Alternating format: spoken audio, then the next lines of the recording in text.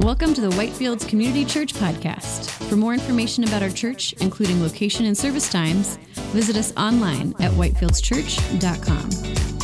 If you are blessed by this message, please consider sharing it with others and leaving a rating or review on your favorite podcast app.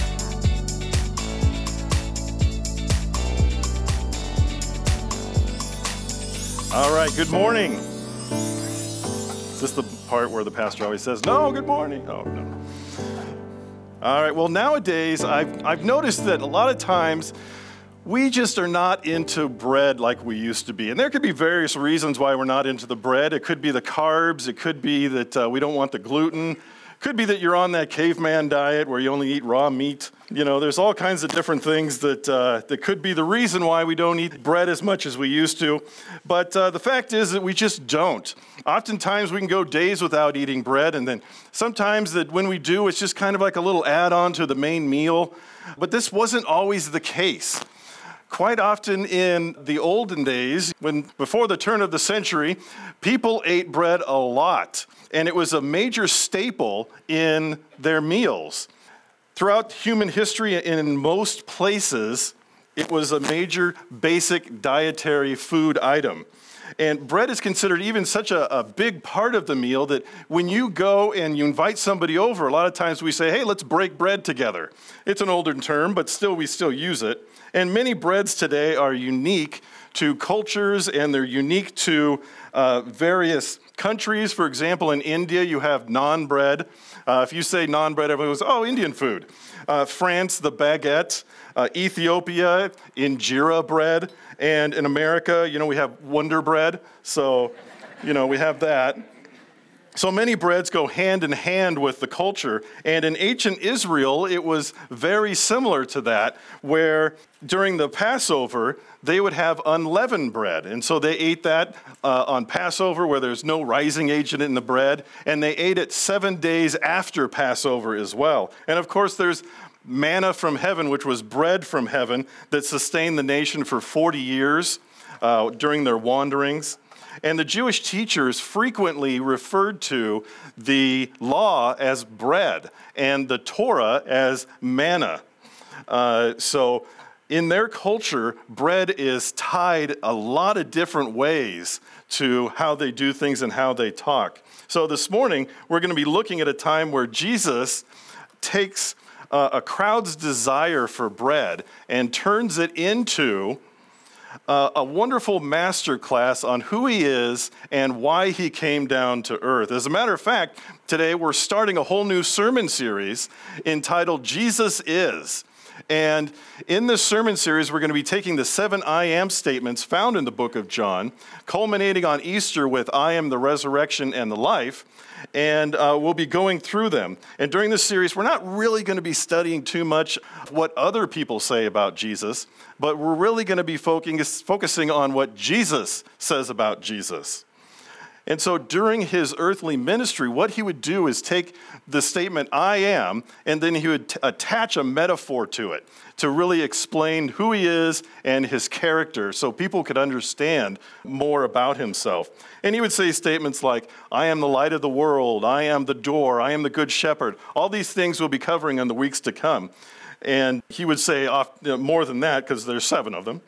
But the first one we'll be covering today, and that is I am the bread of life, which is found in the Gospel of John, chapter 6. So please turn there with me.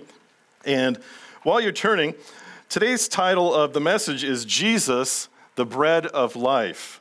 And in our passage, we're going to learn that just as manna was provided by God in the wilderness, so Jesus is provided to us as the bread of life, that through him we are sustained and have eternal life. And so we're going to break apart that sentence as we go on throughout the study this morning. And this morning we'll be focusing on a conversation that Jesus had with some people on Passover. And Passover is really when they celebrated the Exodus from Egypt, from slavery. So it's really a huge celebration for the people of Israel. And the scene that we're going to be looking at specifically involves the people that Jesus is talking to. They came out of the very famous miracle of the feeding of the 5,000 just the day before, actually. And so these are the people, they came out of that miracle, and now they're looking for Jesus. And in the miracle of the 5,000, feeding of the 5,000, what happened was that Jesus takes 5 barley loaves of bread and 2 fish, and he breaks them all up, and he puts them in baskets, and he multiplies the bread that ends up feeding 5,000 men, not even counting the women and the children that were there. So he feeds thousands of people just based off this small amount of food. So here we find Jesus in a synagogue in the city of Capernaum, which is on the north shore of the Sea of Galilee. And the first part of our sentence today reads, "Just as manna was provided by God in the wilderness." So we open up today's reading in John chapter 6, verse 25. It says, "When they found him on the other side of the sea, they said to him, 'Rabbi, when did you come here?' And Jesus answered them, 'Truly, truly, I say to you, you are seeking me not because you saw signs, but because you ate your fill of the loaves.'" So right away, Jesus, his welcome to them is unmasking their intentions towards them. And he's saying, you know, you're not seeking me out because you saw the many miracles that I've been performing. You're seeking me out because you ate and your bellies were full and now you're coming back for more. And I think it's very surprising that they're not seeking him out for the miracles, because just in the previous verses in the chapter, it talks about how they saw him healing the sick. They saw him performing the miracle of the feeding of the 5,000. So they saw signs, but they're not coming to him for the signs. They're coming to him to get their material well-being met. They're not coming to him because he teaches the truth about who God is. No, just bread. And so Jesus continues in verse 27. "Do not work for food that perishes, but for the food that endures to eternal life, which the Son of Man will give you. For on him God the Father has placed his seal." So Jesus argues that their efforts should be focused not on the loaves and the fish, but on food that lasts forever. There's a big difference. One is a physical thing, and one is a spiritual thing. And so Jesus isn't really rebuking them for their idea of what work might be, and when working for food, you should get a reward that, may spoil. What he's saying is that you should really be focusing on more of the eternal, not on these physical fish and physical loaves. And he's making a contrast between the material and the spiritual. And you can see this oftentimes, that man will almost always gravitate towards the material over the spiritual. And you can see this by putting a sign up that says, "Free food." That free food sign is going to get more attention than a sign that says, "Free Bible study," "Free prayer." Absolutely every time. On a completely unrelated note, though, we are offering free breakfast at the men's prayer meeting. So just in case you want to do that. So the idea that we should work hard for God to achieve material blessing is something that's really just, it's an idea that's not worth pursuing. If anybody tells you that and is preaching that to you, you get up and you leave, because that is not a biblical idea. We must focus on things that are higher. We must focus on the eternal things of God, or as Jesus puts it, bread that endures to eternal life. So, and Jesus even takes this argument further. He says, not only should you not be focusing on the bread, and not only should you be focusing on the bread that leads to eternal life, you should be focusing on the one who gives the bread. That's the important thing. The one who gives the bread, because Jesus, the Son of God, is standing before these people. Their entire culture and generations after generations have been waiting for him to come. And what do they request of him? "I would like more bread, sir." That's it. That's all they're requesting of him. So Jesus says to focus on the things that are higher, to the giver of the bread. But unfortunately, they just go right back to the work. And in verse 28, the people say, what must we do to be doing the works of God? And so Jesus is telling them to not labor for the bread that perishes, and their reply is, so what should we be doing for the bread that perishes? So, these are oftentimes I often think about Jesus and his patience, and did he ever just kind of just a little bit lose it and just roll his eyes at people? Because I think I might. What they're saying, when they say works of God, what they're saying is the work that God requires. So they're asking, tell us what work God requires us to do so we can get the bread. We'll do it. And so they're really inquiring to Jesus, what must we do to get this bread? Please tell us. Is it more tasks? Is it more laws? Just let us know so we can get the bread. And I understand this. Sometimes I come home from a long morning of church, and my wife, I just love her so much. She is at home, and when I come home, she has my lunch made, and she's holding it in her hand, and she's asking me, how was my morning? Because she doesn't spend the whole morning there with me, so she's asking, how was the morning? And the only thing I can think of is, please, ma'am, please tell me what I must do to get the sandwich. I understand where these people are coming from. Jesus responds by bringing the attention back to where it should be in verse 29. He says, this is the work of God, that you believe in him who he has sent. This is pretty big. Jesus responds that they must have faith. Not abstract faith, like just faith in anything, but faith in God, and not only that, but faith in the one God has sent. That's where their faith should be. Their faith should not be in the works that save, but on faith. In Romans 3, chapter 28, it says, for we hold that one is justified by faith apart from the works of the law. And the problem is that these people are stuck in the works of the law. And Jesus is over here trying to educate them on faith. Jesus is explaining to them that in order to do, you have to trust. In order to do the works of God, you have to first trust in God, and in this case, trust in the one that God has sent. But they're starting to finally understand just a little bit about what Jesus is telling them. And you can tell by what they ask Jesus next. In verse 30, they ask Jesus, then what sign do you do that we may see and believe you? What work do you perform? For our fathers ate the manna in the wilderness, as it is written, he gave them bread from heaven to eat. So bread from heaven in this case is talking about the manna that the people of Israel survived on for 40 years while they're wandering the desert for their lack of faith and disobedience in God. And in Exodus 16, it talks about that. It says, when the people of Israel saw it, they said to one another, what is it? For they did not know what it is. And Moses said to them, it is the bread that the Lord has given you to eat. So they're asking Jesus about this bread earlier, but now they're asking him about this bread from heaven. Can you give us bread?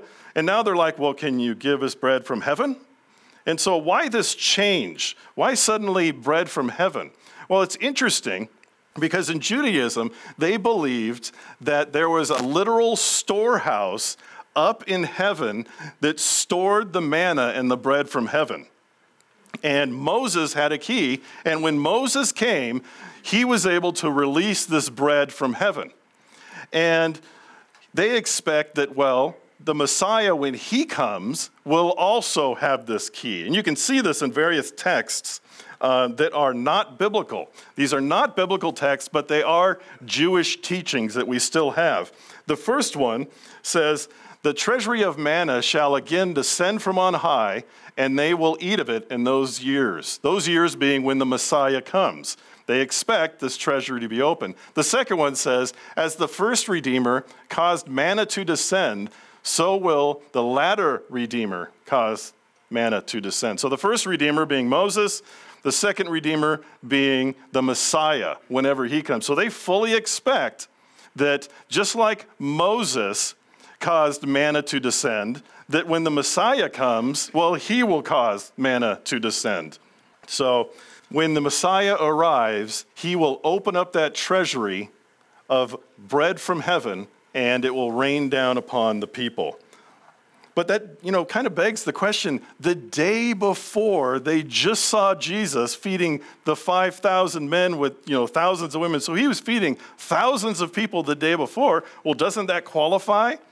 Well, they're probably thinking along the lines of this, that Moses fed an entire nation for 40 years.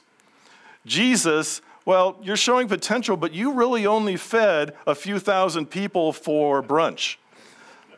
So we need, if you're making messianic claims, we need you to be up here with your miracles. We need you to be up with Moses with your miracles. And so they're just not kind of hopping on board quite yet. If he claims to be the Messiah, he needs to open up the treasuries in heaven. So Jesus responds in verse 32 and says, "Truly, truly, I say to you, it was not Moses who gave you the bread from heaven, but my Father who gives you the true bread from heaven." So there's a couple of things going on here. First of all, Jesus sets them straight and says, whoa, it was not Moses who gave you the bread. It was God who gave you the bread. Okay, so let's start off on the right foot.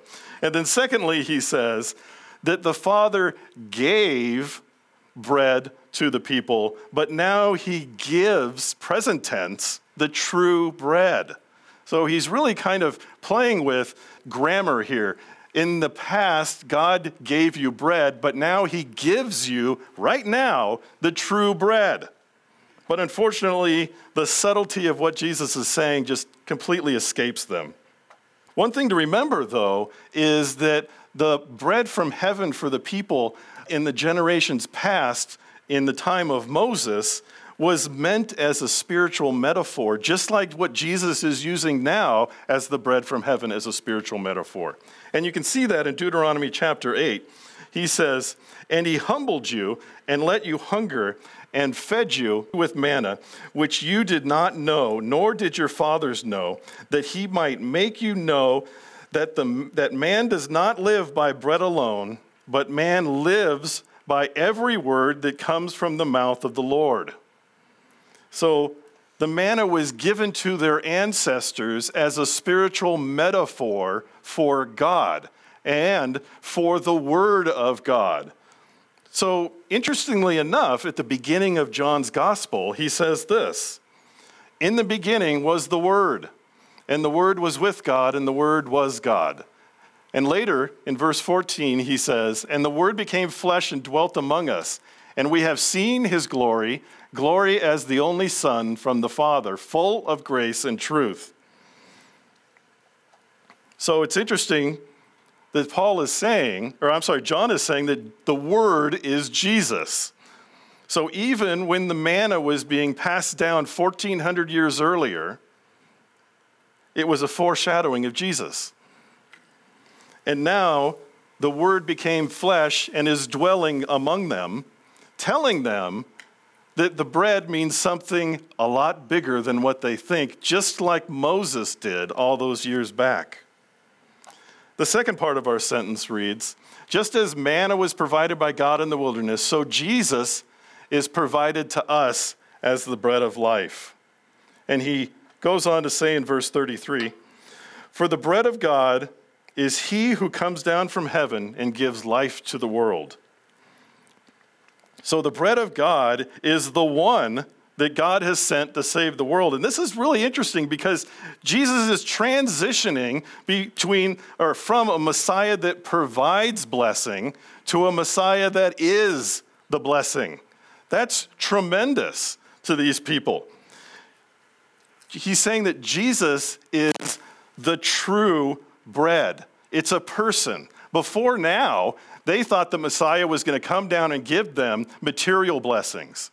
That being, he would set up an earthly kingdom, he would rid them of the rule of the Romans, he would give them wine, he'd give them honey and milk and bread. He would give all these earthly possessions and blessings. But now Jesus is explaining that the Messiah will provide himself. The Messiah is the blessing. And so do we see the reaction of the people being, that's it, we believe?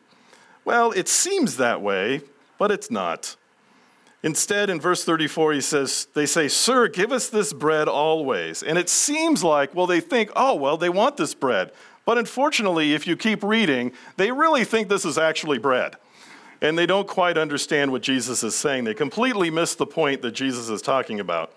And they want bread that Jesus is talking about, but they want it for their stomachs. I can understand that too. But Jesus is not talking about that. He's talking about something bigger. So in order to make his point, Jesus makes it very clear and makes a very clear, definitive statement. And he says, "I am the bread of life." Jesus just proclaimed that I am the bread of God. I am the bread of the Passover. I am that heavenly manna. I am the contents of that heavenly treasure trove of manna. I am the bread of life.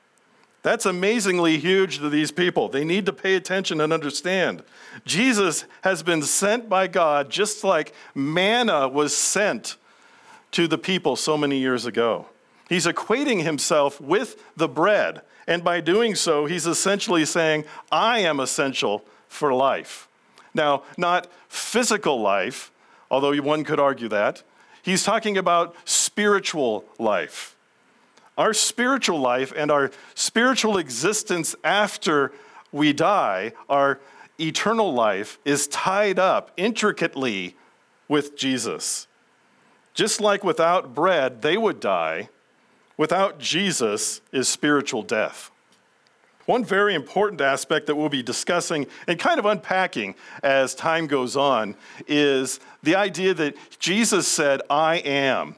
And when he says that, if you remember way back at the time of Moses, when Moses was standing in front of the burning bush, Moses asked, who should I say sent me? Because the people are going to ask. And God says to them, tell them I am has sent you. And then the way that is said, though, is very different. We're not going to get into it this week, but we're going to be getting into it in the weeks to come. And what basically is going on is, I'll give you a little bit of a spoiler, he's claiming divinity by saying that. Because the only time it's ever used in that way is back in the days of the burning bush. So we're going to unpack that as the weeks come and build upon that idea. But this week, we are not. We're just warming you up for that idea.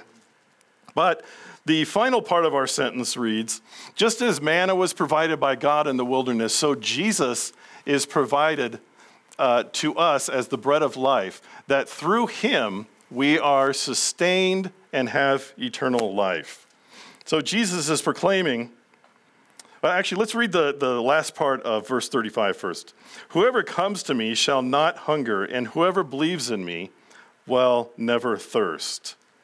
So that's a pretty big statement, but Jesus isn't talking about physical hunger, physical thirst. He's talking about spiritual hunger, spiritual thirst.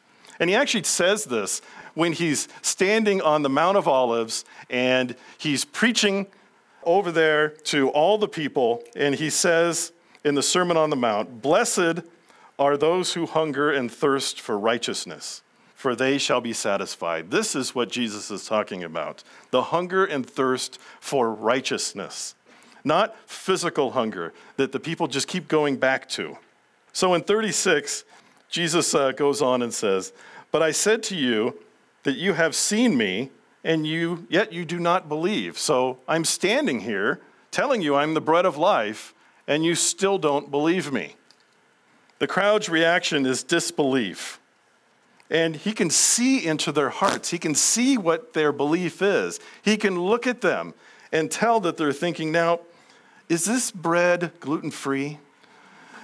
Does it have whole grain? How dense is this bread? Because we all know that, the really dense and thick and heavy bread, that's the good, healthy stuff, right? The ones with the nuts and twigs in it. That's the healthy bread. I know, my wife brings it home. The only thing that the crowd sees is a man of power, a potential earthly king. They don't see that this is the Son of God who perfectly expresses God's word and deed. They see a man who can do miracles, but their curiosity and appetites and political ambitions are aroused, but their faith is not aroused. They see bread and power, but they don't understand what that signifies. And so knowing this, in verse 38, Jesus says, I have come down from heaven not to do my own will, but to do the will of the one who has sent me. This is an amazing purpose statement. This is the reason why Jesus came. The entire purpose behind his incarnation. He's saying, I have come to do the will of the one who sent me, which is the Father. That is the one who sent me. And he did this because we failed to do the will of God perfectly and completely, which is why we have all sinned and fallen short of the glory of God. Jesus came to do on our behalf what we could not do by ourselves. He lived a holy life, free from sin, and he fulfilled the righteous requirements of the law on our behalf to justify us who have fallen short of God's requirement and haven't always done God's will. So the question has to be asked, though, if Jesus came down to do the will of the Father, well, what is the will of the Father? And so Jesus, anticipating that question, just goes right in and says in verse 39 and 40, and this is the will of him who has sent me, that I should lose nothing of all that he has given me, but rise up on the last day. For this is the will of my Father, that everyone who looks on the Son and believes in him should have eternal life, and I will raise him up on the last day. Jesus will never lose not one single individual. That's a double negative. He will never lose a single individual that is given to him. The statement is so important that Jesus repeats it, but kind of changes the emphasis a little bit from 39 to 40. In 39, he's really talking about the gift of the Father to him. He will never lose any of them. And then he changes it a little bit in verse 40, and the emphasis is now on personal faith. Those who believe in him, those who believe in the Son, will have eternal life and will be raised on the last day. That's absolutely foundational. The only people that will be raised again on the final day are the people that have the faith in the Son. And here in John 6, we see this amazing and complex metaphor that Jesus gives to the people and therefore gives to us that describes who he is and why he came to earth. And he starts off with just a simple desire for bread, and he turns it into this masterful metaphor on why he came down. And he tells us that there is a bread, if you eat once, you will never hunger again. Not only is there such a bread, but Jesus is the bread. Jesus is the bread of life. Jesus was sent by the Father to do the work of the Father, and the work is that he will give eternal life to anyone who believes in him. God is the supplier of the bread of life, and whoever eats of it will live forever. The identity of the bread of life is Jesus, just as our focus of our faith should be on Jesus. And if you're here this morning and your focus of your faith is not on Jesus, don't leave here today until you talk to somebody. Talk to a leader, but talk to somebody. Seek out a leader, seek out a pastor, seek out somebody sitting next to you. Everybody would love to talk to you about who Jesus is and pray with you. Psalm 63 says, "O God, you are my God. Earnestly I seek you. My soul thirsts for you. My flesh faints for you, as in a dry and weary land where there is no water." Jesus is the sustenance that cannot be done without. Manna and bread, those are all temporary things. Jesus Christ is forever. What does it mean to have our soul satisfied? Believe in the Lord Jesus Christ and walk with him always. Let's pray.